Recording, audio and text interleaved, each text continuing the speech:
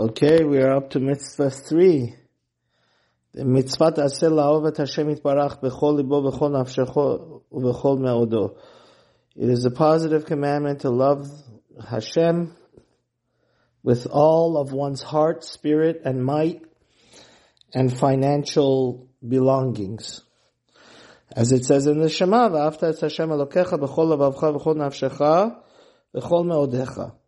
How do we get there? What's the way towards the love of Him?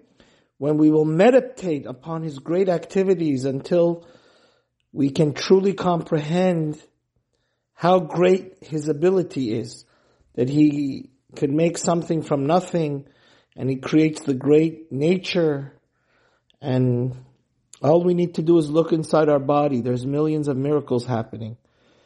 The heart will become inflamed with His love, and this love is essential for us. Because the main way we connect to God is not through fear, but it's through love. And this could consume the entire thoughts of the person with his affection for his blessed God.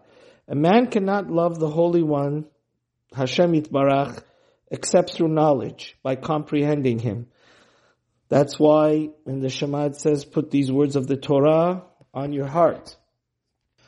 The better you know God, the more you'll love Him. So the more Torah you learn, the more loving you become of God.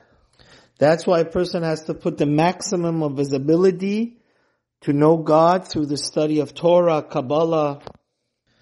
This mitzvah also we can do at any time that we're awake. Including in this mitzvah is the mitzvah of Kiruv. Through Kiddush Hashem, make other people also fall in love with God. This is why Avraham is called Avraham, my friend.